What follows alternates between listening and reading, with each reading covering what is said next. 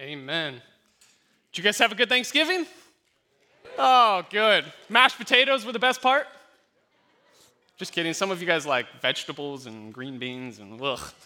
I like the dinner rolls and the mashed potatoes, if that gives you any indication to my palate. Well, hey, good to be with you guys online. My name is Johnny. I get to serve on staff here, and it's just a joy. When I think about the last 3 years, how many of you guys have had someone who's close to you move away? Just raise your hand. That's probably 100 of us. In 2018, so before COVID, I remember a specific get-together that we had for my friend Austin, who was my best buddy, and he was moving across the country. And that night, I just had so many emotions. You're trying to be there, and you're celebrating, yay, you're moving on, but the primary emotion that I had was actually kind of like sorrow. You felt a little lonely, you felt afraid, you felt worried. You're like, man, who's going to fill this void? And I've got like 45 friends sitting right here, so they're all amazing, right? But you have this one person, and they're moving away. And when I think about this text that we're in, imagine if that one person was your savior, your rabbi. The emotions, the tensions that you would be feeling. That they're leaving you. And the one thing that they lack, they're filled with worry, but the one thing that they lack is confidence. And so today we're going to be looking about why Jesus is so significant to our confidence. And it's this word alone that's going to be super important as we look today. And so here's the main idea that we're looking at. Confidence in all of life, any area, emotionally, mentally, spiritually. The real confidence, the authentic confidence that we long for comes from Jesus alone. So if you guys want to open your Bible, if you still go old school, how many of you guys go old school out there? Yeah, there we go, as my people. All right, as I don't have my old school Bible. All right. If you're not, just read along with me. We're in John. We're going to finish chapter 13, and we're going to start chapter 14. It says, Simon Peter said to him, Lord, where are you going? And Jesus answered him, where I am going, you cannot follow me now, but you will follow afterward. And Peter said to him, Lord, why can I not follow you now? I will lay down my life for you. And Jesus answered him, will you lay down your life for me? Truly, truly, I say to you, the rooster will not crow till you have denied me 3 times. Let not your hearts be troubled. Believe in God. Believe also in me. In my Father's house are many rooms. If it were not so, would I have told you that I go to prepare a place for you? And if I go and prepare a place for you, I will come again and will take you to myself, that where I am, you may be also. And you know the way to where I am going. And Thomas said to him, Lord, we don't know where you're going. How can we know the way? And Jesus said to him, one of the most famous texts in the Bible, I am the way and the truth and the life. No one comes to the Father except through me. If you had known me, you would have known my Father also. From now on, you do know him and have seen him. Let's pray. God, we've got a lot of things on our plate. A lot of things to potentially worry about in life. A lot of things that distract us. A lot of things that fill us with worry instead of confidence. And so, God, my prayer this morning is that you would fill us with confidence because of our connection and our understanding to you alone. So thank you for being so gracious to this church and to me. I'm thankful that you've moved, so continue to do so. Amen. All right, we're gonna jump right into Peter. I think Peter really gets a bad rap for this situation. Because he comes in, and like Peter, Peter, he's bold. Peter, he's going to say whatever's on his mind, whatever's on his heart. But I think he's actually missing this one piece right here, and this is our first main idea, is the foundation of our confidence is actually the fact that Jesus alone prepares the way. And so as we look at Peter's story, I actually think Peter's denial has more to do with Jesus than it even does Peter and his heart. So let's look at this text. It says, Simon Peter said to him, Lord, where are you going? And Jesus answered him, where I'm going, you, what's that word? Cannot. That's a strong word.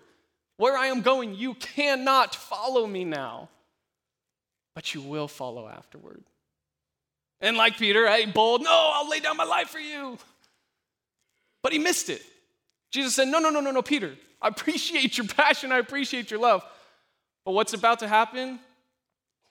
You actually can't be a part of this. And so I'm gonna set the tone for this night. You guys know they're celebrating Passover. So you imagine 12 guys all celebrating what? They're celebrating the fact that God, years ago, protected and saved their people. How? By the blood of a lamb. Put it over the doorposts. You can imagine they're having conversations. Jesus is in the room sitting at the table. They're all reclining. And they're like, how cool is God that he would do such a thing? Man, he would wash over us by the blood of the lamb. So cool. And Jesus is sitting there like, yep, that is pretty cool. But if you remember, what did John the Baptist call him when he saw him first? He said, behold, the Lamb of God, who takes away the sin of the world. John the Baptist, I don't know how much he really got in that moment, but he calls him the Lamb of God. And it's no accident that it's Passover when this long night is happening. So they're in this room talking about the blood of the Lamb.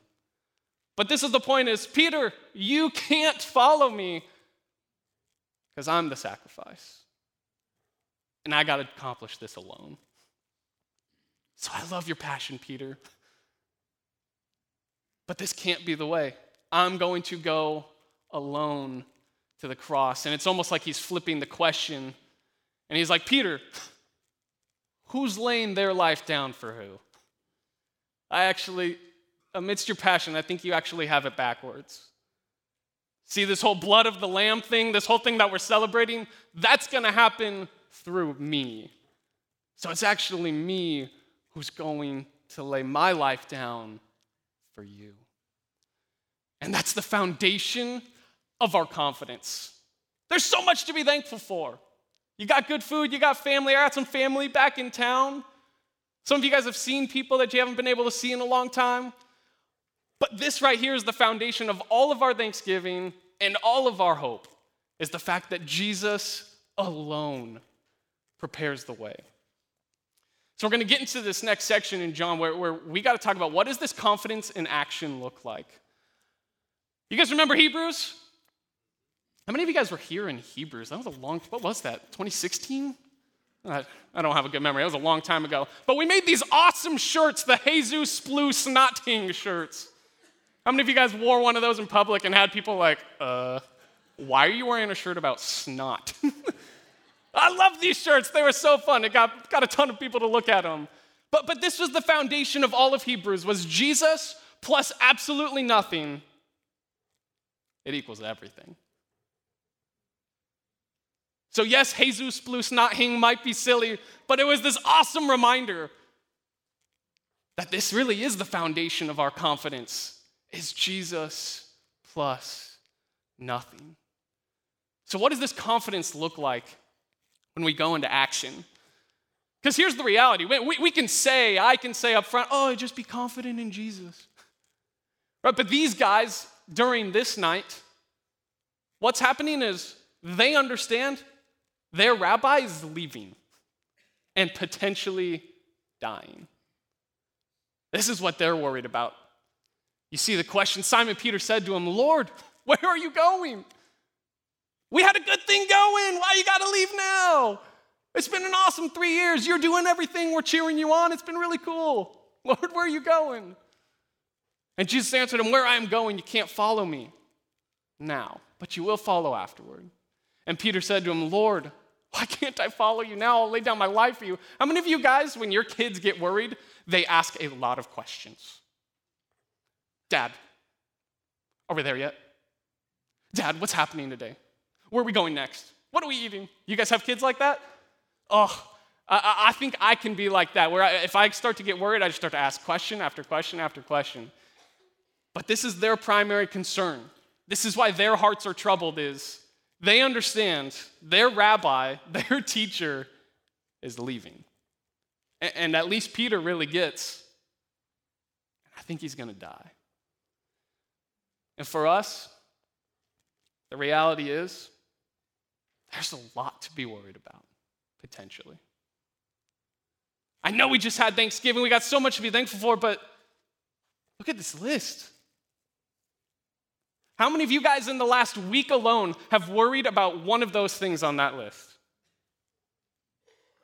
I think a lot of us. And it takes up our thinking, it takes up our emotions, takes up our energy. And these are typically the things that can consume us. So what does it look like to have confidence in the midst of these things? What's Jesus' response to their worry? Believe me. Trust God and trust me. So simple. I sometimes wish it would be a little bit more complicated than that. But this is what he says to them. You have this whole conversation of them being worried, and then Jesus says, let not your hearts be troubled. Believe in God. Believe also in me. You know, it's cool. You have this picture of them talking about the Passover. So they're talking about God. They're talking about how good God has been. They're talking about how trustworthy God is. And Jesus says, just as much as you have trusted God, just as much as you've believed in him, believe in me. You want your heart to not be troubled? Oh, trust me with the thing that you're worried about.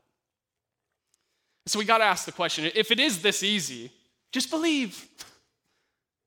Right? Sometimes when you're in like a situation and you want answers, just believe. How many of you would that cut it? Like, no, thank you, but can you at least tell me what to do? And so he's actually going to unpack in the next 6 verses or so. Man, what does he actually want us to believe? So that our hearts might not be troubled and that we can actually live a life that's full of confidence. And he starts here. He's the great comforter. Think about this night. When Jesus says, let not your hearts be troubled, believe in God, believe also in me. Think about the night and the rhythm of the night. In less than 24 hours, what's going to happen? Jesus is going to be betrayed. Jesus is going to be persecuted. Jesus is going to physically be crucified, and Jesus is going to take on the entire wrath of God. If there's anyone in this room of 12 who ought to be troubled in their heart, who is it? It's Jesus. Yet who's the one who's comforting the others? It's Jesus. And if Jesus, knowing full well what's about to happen, can comfort these guys in this situation, I think we can draw great confidence in the fact that Jesus is the best comforter in the world. Because never again will he be facing a situation more troubling than what he's about to face on this night. So therefore, some of our confidence, it's got to be found in Jesus being able to comfort us. The next one is this. He goes, let not your hearts be troubled. There's already a room for you in my Father's house. There already are in my Father's house are, not will be, are many rooms. Now, why is this significant? I think it's significant because this means that God's already had this plan. This whole crucifixion thing, this whole Jesus going to die, abandoning them, this isn't an accident. In my Father's house are many rooms, which means this has always been the plan, and what I'm about to do has a big role in you having a place. Now, when I've read this text, my going is my preparing. If you look at the words of this, if it were not so, what I have told you that I go to prepare a place for you, it can kind of sound like Jesus is a maid, or like he's a carpenter and he's building your house. Like maybe for me, it's like, oh, he's making like a super cool sports room in the side of my super cool mansion. Maybe he's dusting off the tables. He's making the bed, tucking the sheets. No, that's not the way in which he's preparing. That's not what he's preparing. The room is already there. You already have a place with the Father. That's the confidence that we should draw from, is you already have a place with the Father. So in one sense, his going, what he's about to accomplish, is his preparing. That's the only way in which he can make this room that already exists accessible. Is my going, what I'm about to do, that actually is the prep work so that you can be with the Father. And then he says, I'll come back. When my buddy Austin left, I wasn't sure. I wasn't sure if I would really ever get to hang out with him on a consistent basis ever again. He was moving. His wife is a successful nurse. He was working at a church out there on the East Coast. And you have this tension of, man, are you ever going to come back? And so I love this. Jesus answers this for them. And if I go and prepare a place for you, I will come again and will take you to myself, that where I am, you may be also. And you know the way to where I am going. So Jesus is trying to fill these people, these 12 people that he's invested his life into, to give them some confidence that even though he's leaving, you guys don't need to be troubled. I'll comfort you. There's already a place for you. My going, even though it's scary right now, is actually the prep work. And now you have this. You actually do know the way. And then we get to this famous text in 14:6. We've seen some of the I am statements that Jesus is really portraying himself to be God. And then he gives one of his most popular ones. In 14:6, he says, and Jesus said to him, I am the way and the truth and the life.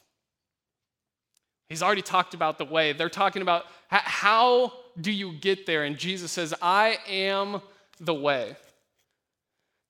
Now, when I think about controversial statements in the Bible, I think Jesus saying, I alone am the way, the truth, and the life is at the top of the list. Because I think in this culture in which we're living in, I think there's two primary responses to a text like this. And the first one is just simply, no. Jesus isn't the way. Come on, a guy who lived 2,000 years ago and you're going to put your entire eternity on him? Oh, well, indeed, yes, I am. But that's not a popular opinion. One guy? Nah, that can't be real. But this next one, I think, is an increasing view, which is, to me, potentially even scarier, and it's Jesus is a way. He's a way. But how many religions are in the world? A few thousand? So you're going to tell me one out of a few thousand got it right? Come on, that's harsh. Theologically, that is harsh. Easy to maybe say in a church setting, but what if we put ourselves, and you're the only Christian, in a circle of 3,000, one person representing each religion? Man, that's a bold statement to say, unless you believe that Jesus is the way, the truth, and the life, you don't get to go to heaven. That is controversial. But what about all the people who do good? They do more good than bad in their life. They've gone to a church, they've been a part of a religion, they've sought to do nice things, they've given a lot of money. You know how many people in this world hold on to that as the way. But this is a statement. And for Christians, I think it's so significant because if God sent Jesus, who's all holy, all perfect, all powerful, the Son of God, to die, and it wasn't necessary, I actually think that makes God someone I wouldn't really want to follow. So the fact that the Son of God has to die, it really gives great evidence and weight to the fact that this is the only way in which salvation can be accomplished. But this is an increasing view in our culture is, that's cool, man. I am so glad that you love Jesus. It's just not for me, though. That's cool, man. I think I'll be in heaven, too. It's pretty cool. I can't wait to see you there. I mean, these are conversations that I have had. I was just playing pickleball. Nothing. Hey, let's go. I was just playing pickleball this last Tuesday night. Had an awesome conversation with a Mormon. And he's involved in his church. I'm involved in my church. And we just had this awesome conversation. And I can't wait to ask him questions like this. Just trying to not lay down the hammer on night one, just trying to get to know him, right? But these are questions I can't wait to ask him. Is how do you get into heaven, man? And where do you draw that from? Right? But this is the foundation of all of our confidence, is that Jesus alone is the way. And then he gives two more statements. He says, I am the way. And then he says, I am the truth. Now, when he says truth here, what I think he means is Jesus alone is the full expression of who God is. You don't need to look anywhere else. So that means the things that he's said, the things that he's done, the things that he accomplishes, the miracles, it's all revealing God. He is the fullness of this truth. And this isn't new. John has actually been trying to get us to understand that. So in these next two, the truth and the life, I'm going to walk us through a couple texts in John where he's already pointed this out for us. And here we're going to see where Jesus reveals the truth of God. 1:18. No one has ever seen God, the Father in heaven, the only God who is at the Father's side, Jesus.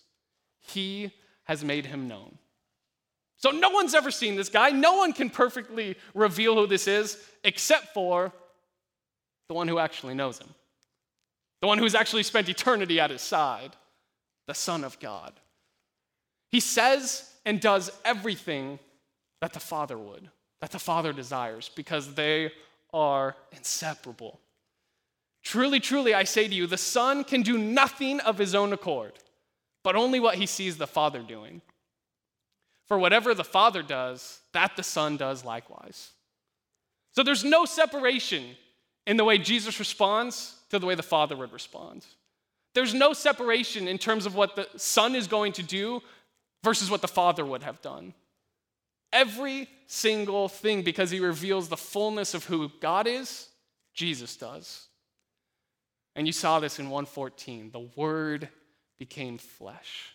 And you see this. He's full of grace and truth. This has been the point. Jesus, not only is he providing the way, but he's also providing the truth for who the Father is. And then he's the life. This is a huge theme in John. But this thrust of the only way you will find eternal life is through me. You see these alone. Jesus alone is the way. Jesus alone is the truth. And Jesus alone is the life. And there's a few texts where we've seen this. In him was life, and the life was the light of men. Whoever believes in him may have eternal life. And then we just saw this just before this night. I am the resurrection and the life. Whoever believes in me, though he die, yet shall he live. So this is just a little bit of my summary. If you want to have confidence, if you want your heart to not be troubled in any area of life that you are worried about, this is what I think the confidence is rooted in. Jesus is the only way for us to be saved. Jesus has revealed all the truth about God that we need to be saved, and Jesus alone provides us with eternal life.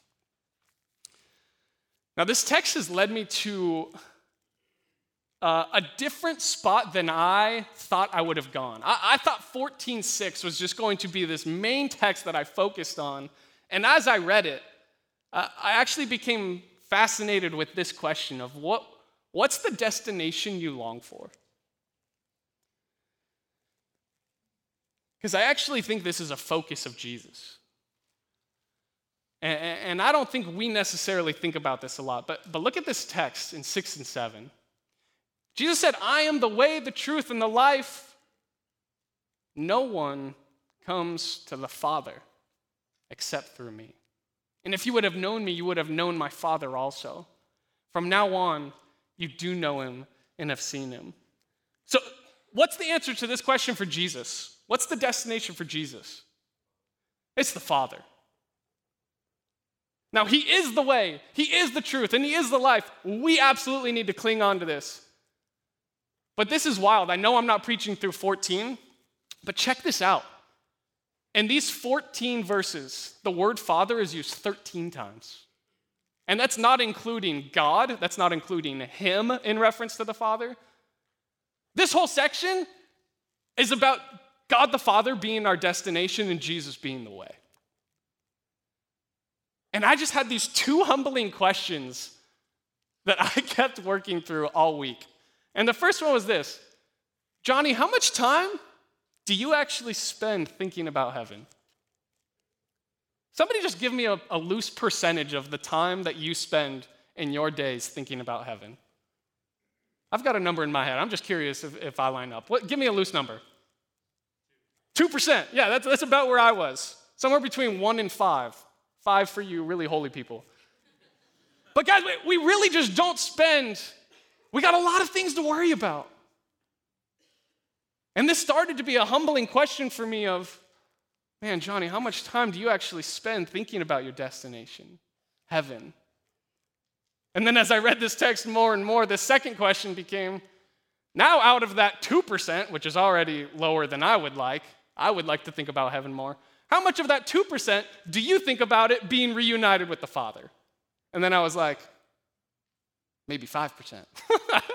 That's a really low percentage of my time that I spend thinking about what drives Jesus to the cross. And if something drives the Son of God to the cross, and ultimately it's being reunited with the Father. Now it is saving us, but ultimately for him it's being reunited with the Father. If that's what's driving him, and I'm spending 0.09% of my time thinking about that, I was humbly encouraged by the Spirit to think about it more. So this week, this is what we're going to commit to. If you want to join with me, I've got a funny story. This has become a spiritual discipline of mine. It's called simple prayer. How many of you guys are prayer warriors out there where you could pray for like an hour straight and you're like, oh, that was awesome? All right, none of us. All right.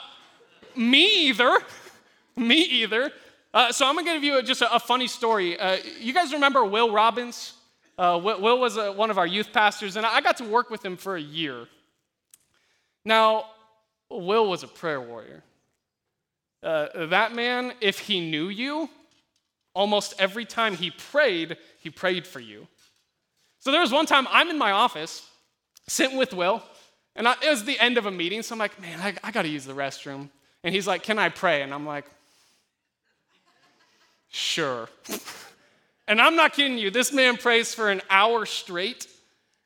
And he closed his eyes, thankfully, because throughout that time, I was on my knees. I was laying on my back. I was because I had to go to the bathroom so bad. I'm standing up. I'm crouching down. And by the time that he ended his prayer, my hand was on the handle, ready to go. And he's like, amen. And I'm like, amen, bye. I'm not like that. Here's a spiritual discipline that's helped me. It's called simple prayer. And what I do is I read a text like this, and I come up with a really short prayer that I commit to thinking about the rest of the day. So this is a simple prayer that I'm going to encourage us to think about this week. And I'll try to express why it's been so helpful for me. And for this one, it's just, Father, help me find my comfort in you alone. When you're only focused on like 7 or 8 words, what starts to happen is you say these 8 words, you say these 8 words, you say these 8 words, but then what happens is your mind starts going off of these 8 words, but it's the foundation of your thinking, right? And so you're starting with Father. And so all of a sudden throughout my day, and I'm like, Father, you're the destination. I want you to be the one that I'm living for. Help me. Yeah, you're right. I can't do this alone. I absolutely need you to intervene in my life. Find my comfort. I think I've been trying to find comfort in this, in distracting myself, in my job, in my relationship. That's right. My comfort comes from you, and then alone, right? And once you start to do these things, I think it actually helps. There's a couple texts that have led me to do this. One is Psalm 1. And it's, blessed is the man who meditates on his law day and night.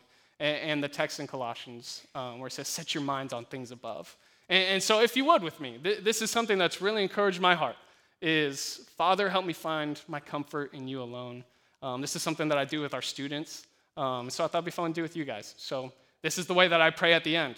I just open my hands and I just say this for us. So this is my prayer. Father, help me find my comfort in you alone. Amen.